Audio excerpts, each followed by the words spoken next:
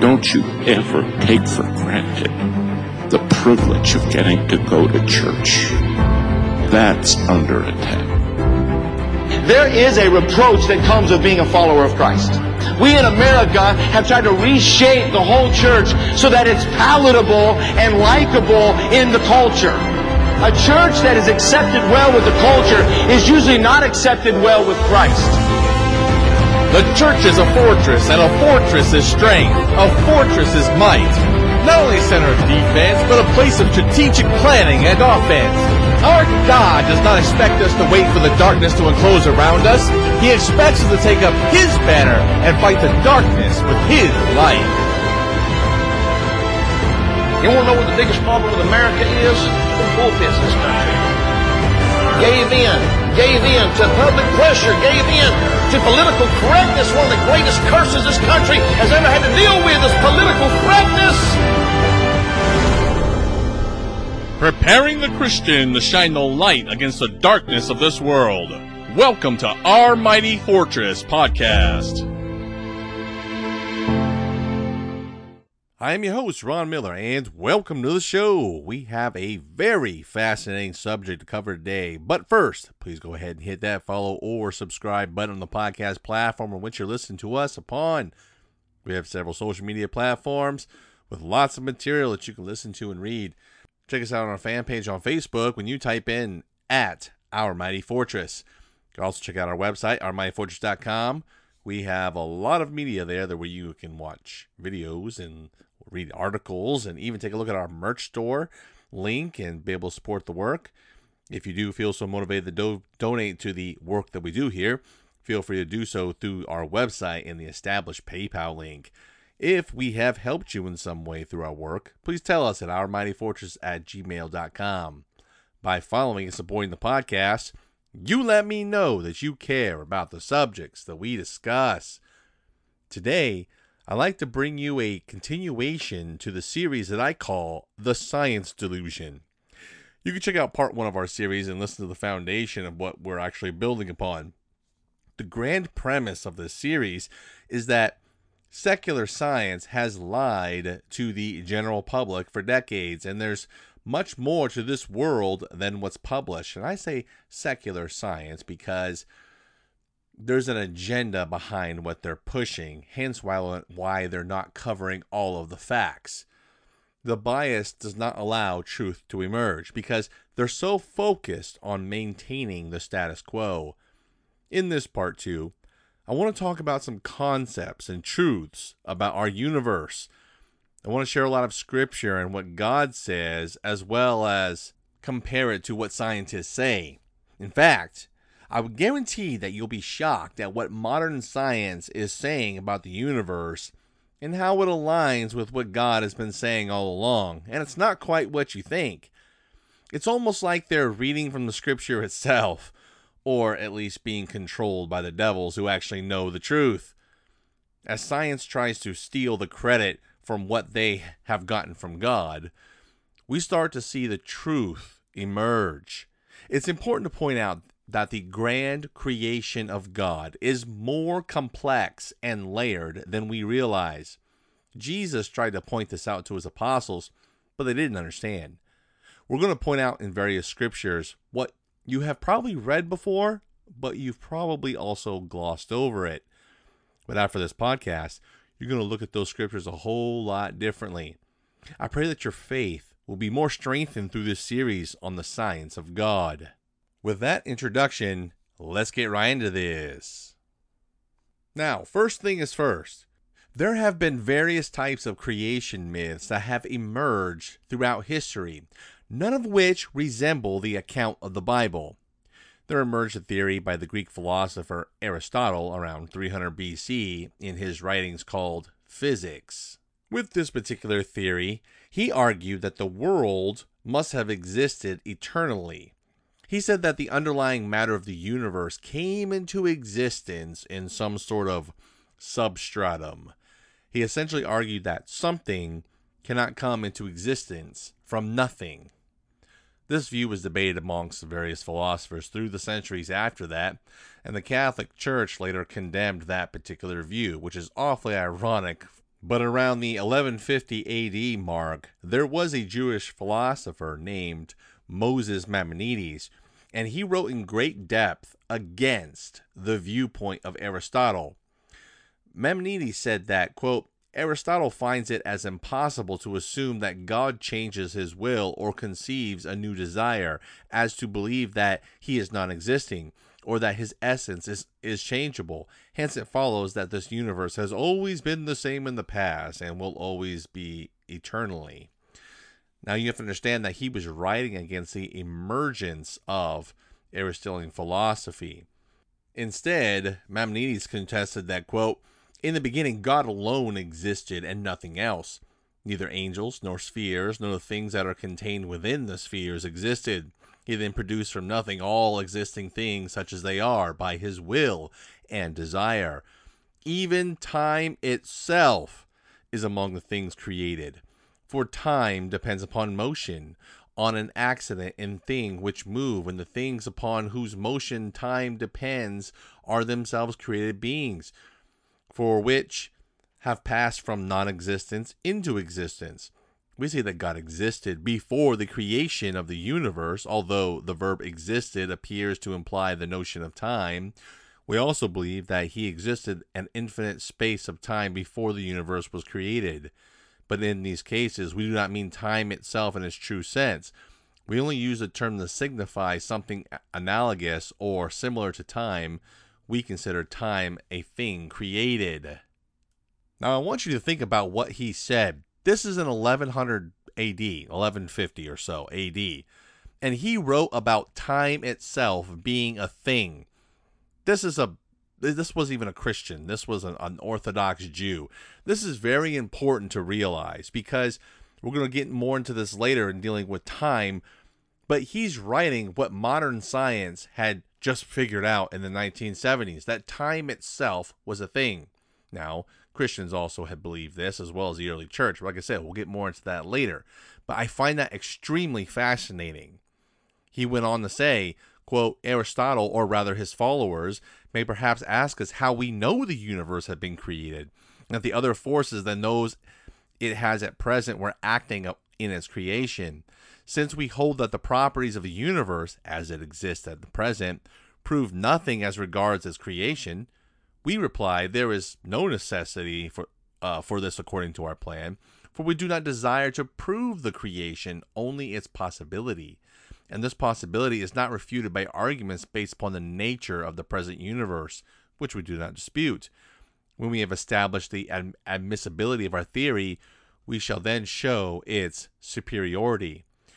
What he's trying to say is that we're trying to demonstrate that the scriptures and the God of the universe is not a part of this physical world. You could look at the events that take place in the creation of God, but that has nothing to do where God lives. Really begin to think about what Maimonides is saying. Remember, he lived around 1100 AD. Notice the time gap between Aristotle and Maimonides. You still had this debate going on about time and reality itself. Now, the philosopher Plato did contend with Aristotle, and his followers did after him. It was really only the Jews and the Christians who preached the one true God and that held firm through the entire time. Maimonides, over 800 years before Einstein, took the Bible at its word that God created the universe and the earth. This is important to note because as evolution got its foothold into Europe, the Aristotelian theory would just emerge even more to try to eliminate God. In 1915, a Jewish scientist by the name of Albert Einstein published his general theory of relativity. He basically stated that the universe is made up of 4 dimensions: matter, energy, space, and time. Previous to this, time was not even considered a dimension. And then, of course, you had his famous E equals mc squared, which was formulated. What he was trying to say is time is not uniform. Time is a physical property. Time varies with mass, acceleration, and gravity, and that we exist in more than 3 dimensions. In 1971, atomic clocks were sent different directions around the world. One clock gained time, and the other lost time. Once this experiment was done, it pretty much set in stone the general theory of relativity. Albert Einstein said, quote, "People like us who believe physics know that the distinction between past, present, and future is only a stubbornly persistent illusion," end quote. That's a fascinating statement when you look at what or how God acts throughout the Bible, and he talks about where the heaven of heavens is compared to the first and second heavens where man dwells. Take for a moment to think about this and what he's getting at.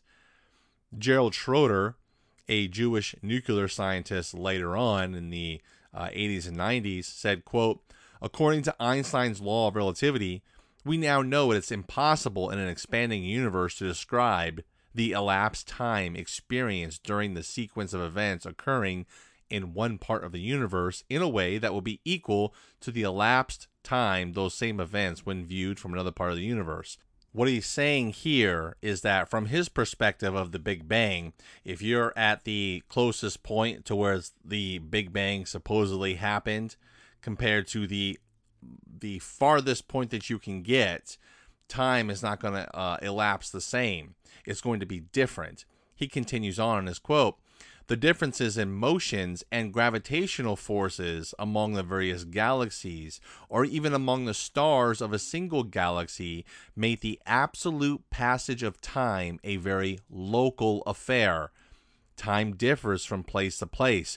1,000,000,000 cosmic clocks were and still are ticking, each at its own locally correct rate. Each planet, each star, each location within our universe has its own unique gravitation potential, its own relative velocity, and therefore its own unique rate at which the local proper time elapses in its own age." Now, that's absolutely fascinating. Think about the planets or moons close to the Earth. Just take the sun, the Earth, and the moon. Time elapses differently because the gravitational forces, its mass and velocity, are all different between the three. The clock ticks differently there. I know that's very hard to grasp, especially amongst our Christian brethren. But if the soonest that you can actually grasp this, there are various scriptures that will completely open up to you in its meaning. Science did not discover that time is a thing and relative. God had been saying this the entire time. It's just that we have bitten too much into this rationality of secular science that we don't think about these things. And it's very sad, and it's all throughout many different systematic theologies. Now, continuing on, according to the Earth's velocity, mass, and gravity, think about this.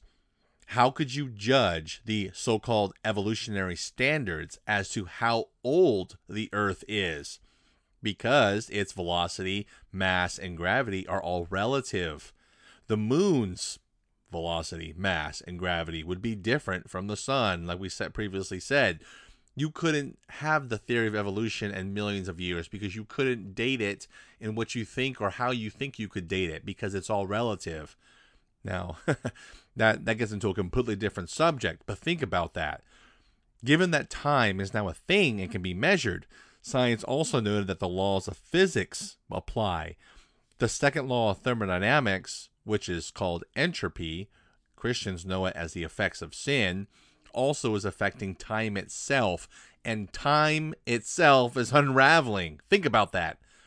This is why the atomic clocks, one in Boulder, Colorado, and the other in Greenwich, UK, do not run in sync with each other because one is at a higher elevation and the other is below sea level.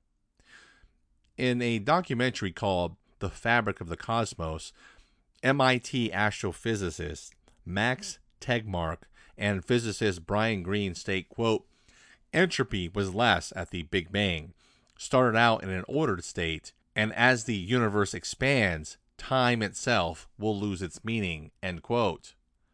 To this point that they make, as a Christian, I say, yeah, you're exactly right. There is going to come a point in which entropy, or the effects of sin, is going to unravel everything. But anyways, it's a difference of worldviews. Once the general theory of relativity was sealed, the Aristotelian eternal universe model couldn't last. You have to understand this. The secular atheistic scientists of the 1970s, before the 1970s, they held to the steady state model, or that the universe always was. And mind you, the theologians acted accordingly too, having God correlate where the heaven of heavens, the third heaven, correlates with heaven 1 and 2, or the atmosphere and the universe. They followed along the Aristotelian model. When the 1970s came along, and you had the general theory of relativity prove with the atomic clocks, you had these secular scientists who they were very reluctant to give up the Aristotelian model, not because of science, but because it would give too much credence to the creationist. But soon they decided to go ahead and claim this idea as their own, and still make people who believe in God and creation just a place of mockery. Before this time, when they believed the eternal universe, they mocked God believers for believing everything was created. Now they believe that the universe was created, yet creationists and God are still ridiculous in their eyes. That's amazing. This is where we have the emergence of the Big Bang Theory, as secularists are trying to counteract God at creating the universe. And some will be like, well, there was a Catholic who helped create the Big Bang Theory. Well, I still hold to my statement. Secularists counteract God creating the universe. Thus saith the Lord in Genesis 1:1. In the beginning, God created the heaven and the earth. In the beginning, God created time, space, and matter. Science just revealed what God had said from the very beginning.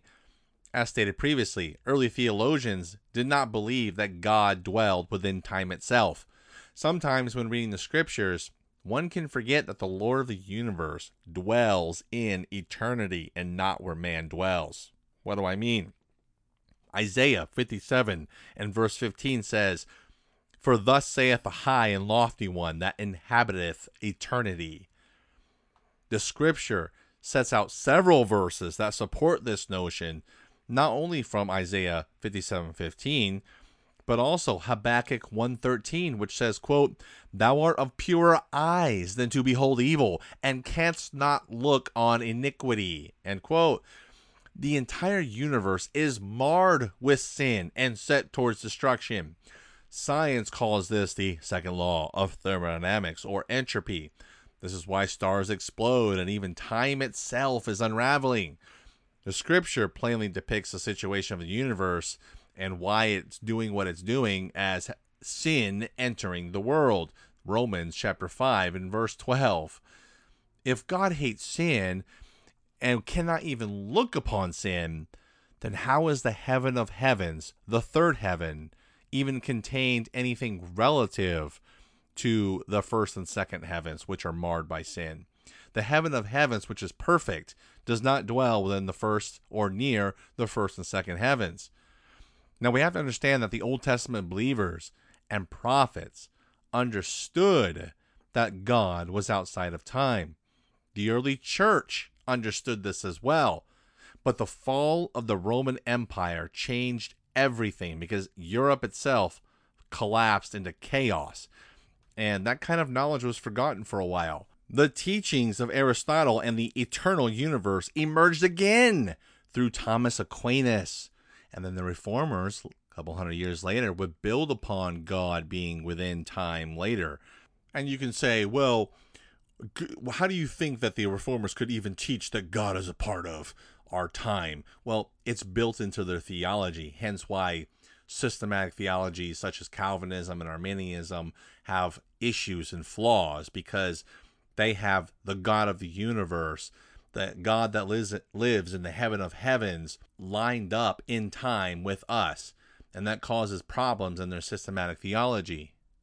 Getting a view of eternity in a rough concept can help us get a glimpse of how God interacts with man.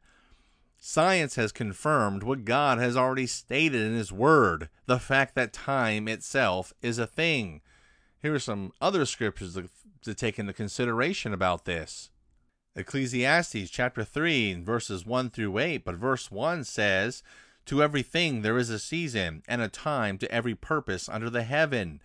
And the verses that come right after all have a point in time that he's talking about. He's making an emphasis about time itself.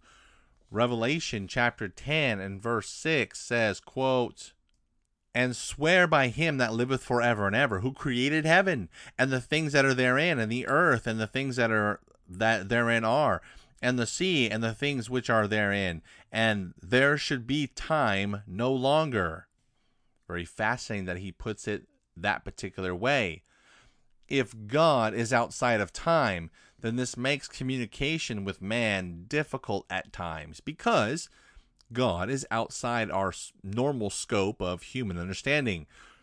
We think of God in eternity as some sort of, somebody with a lot of time, because we think of eternity where there's no time, where he just has a lot of time in the relative sense that we use that word.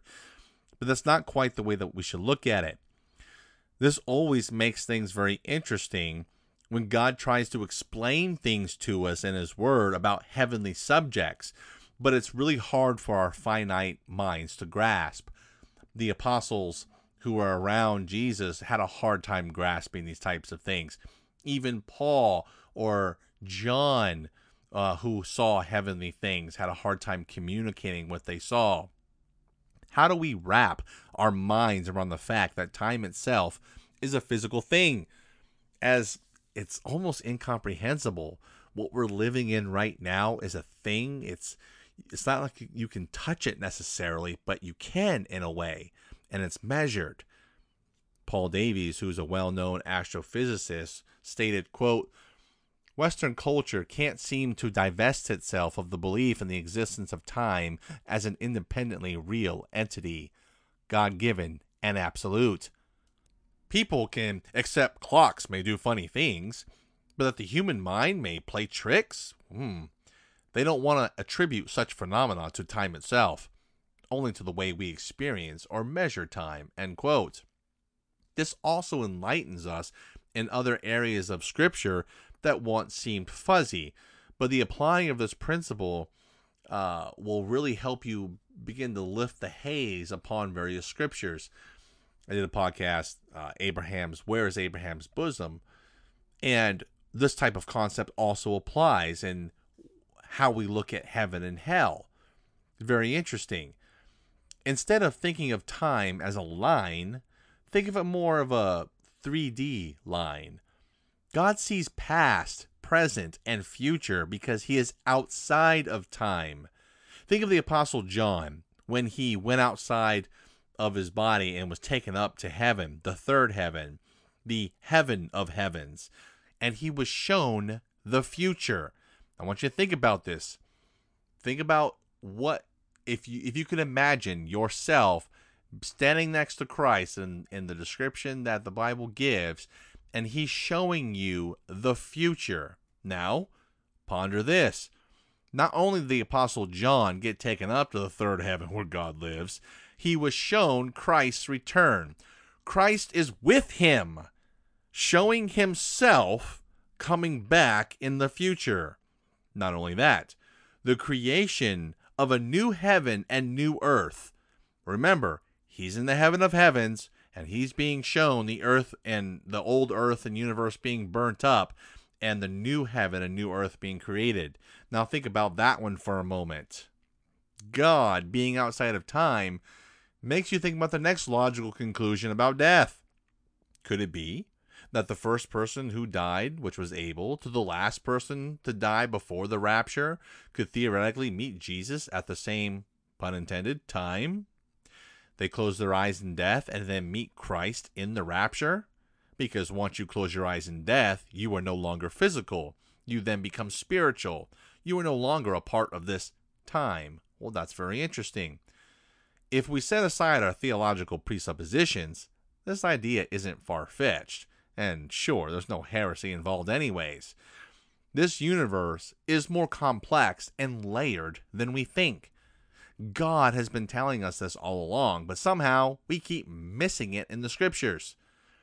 Given the dimensionality of the universe, This explains the reason for various events in Scripture. I want you to think about this. The book of Numbers, chapter 22, verse 21 through 34, and 2 Kings, chapter 6, verses 16 through 18, talk about different people who, in fact, aren't able to see angels that were there all along, and then it was revealed to them by God that the angels had been there, and there was a story that goes along with it.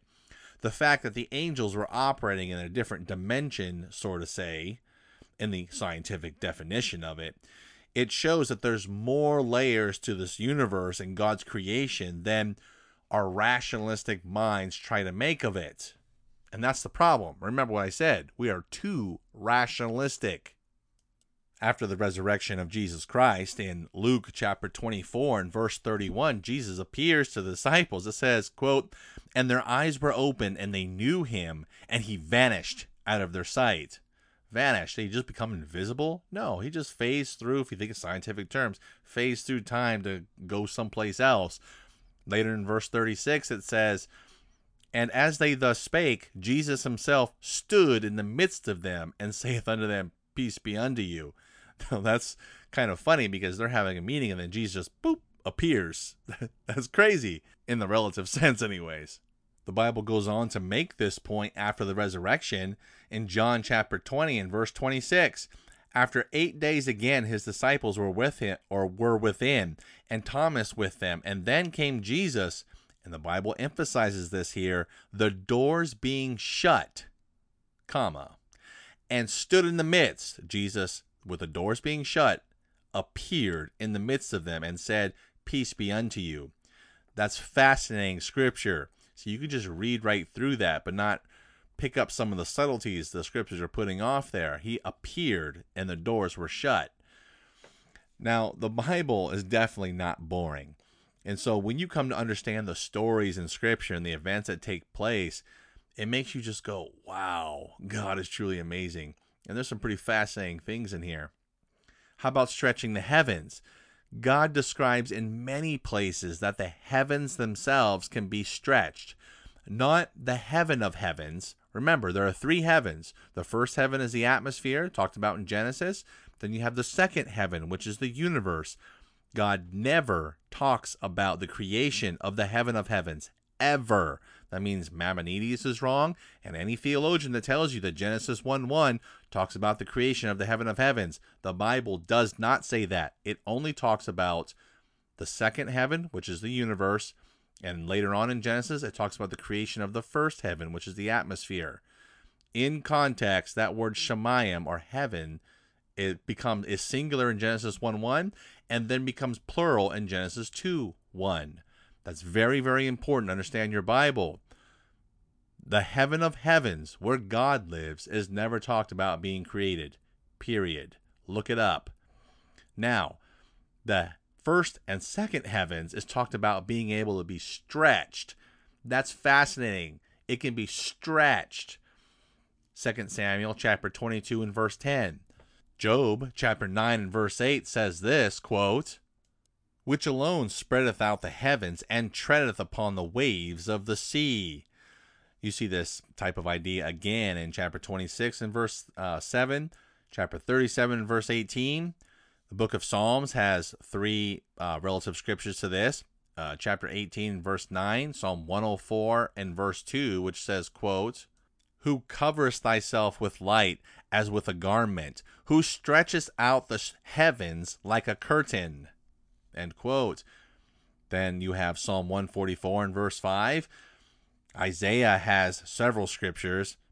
Chapter 40, verse 22, 42, verse 5, 44, verse 24, 45, verse 12, 48, 13. Then, of course, there's Jeremiah chapter 10, verse 12, 51, verse 15. Ezekiel chapter 1, verse 22. Zechariah 12, 1. Pretty fascinating stuff when you read your Bible and you understand the words that are being used. One thing to understand is that space is just not an empty vacuum. Space itself, as the Bible talks about, can be torn. Think about that. Space itself can be torn.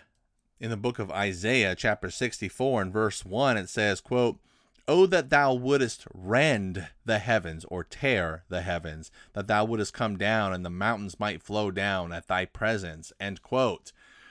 This is quite an interesting thought. Remember when the book of Isaiah was written, because physicists, secular physicists, are trying to do this very thing now. There were those who believe that they can use powerful lasers and other methods to tear space itself. Now that kind of sounds like a plot for a Hollywood movie, Hollywood scary movie or something. But all kidding aside, it isn't really that far-fetched because God said it could be torn. Wow. Scientists probably won't achieve it, but it's fascinating that God could even say this type of thing thousands of years ago through his prophets, and yet here we are today not really believing the full word of God. And just believing scientists and what they say. It's so sad, even Christians. It says that space itself can be worn out like a garment. Psalm 102 and verse 25 says that. It can be shaken. Isaiah 13 verse 13. Haggai verse 2 or chapter 2 verse 6. Hebrews chapter 12 verse 26. It can be burnt up. Now this is an important verse. It's found in 2 Peter chapter 3 and verse 12. It says, quote, looking for and hastening into the coming of the day of God, wherein the heavens, being on fire, shall be dissolved, and the elements shall melt with fervent heat. It's talking about the destruction of the first and second heavens. Space itself can be split apart like a scroll. Revelation chapter 6 and verse 14 talks about that. It can be rolled up. Isaiah 34 and verse 4, and Hebrews 1 and verse 12. Now, those are just a few, and I gave you a lot of scriptures, I know, but that's just a few of the scriptures that we can talk about in dealing with this. I didn't even read them all. In just dealing with this foundational concept of so-called randomness, it totally dismantles the naturalistic thought of evolution. There's no such thing as random processes, because everything is calculated. Everything.